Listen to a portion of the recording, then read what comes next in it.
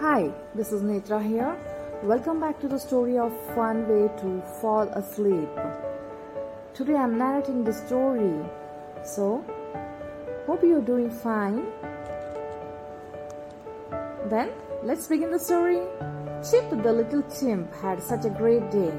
He swung from branch to branch and hopped from tree to tree in the morning, playing with his sister all the day long. In the evening, he had a banana shake with the dad. When it was a time for a bed, Mom read a nice story to him. Now it was a time to sleep. But every time Chip squeezed his eyes closed, Dan would pop up open again. So Chip got out of the bed and played with his racing car.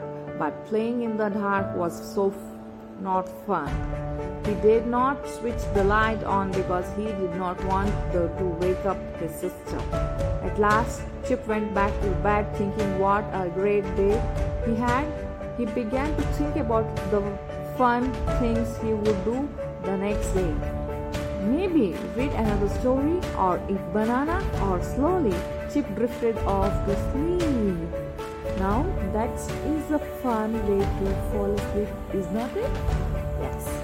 This is the end of the story. Hope you enjoyed it. I'll come back with a new story.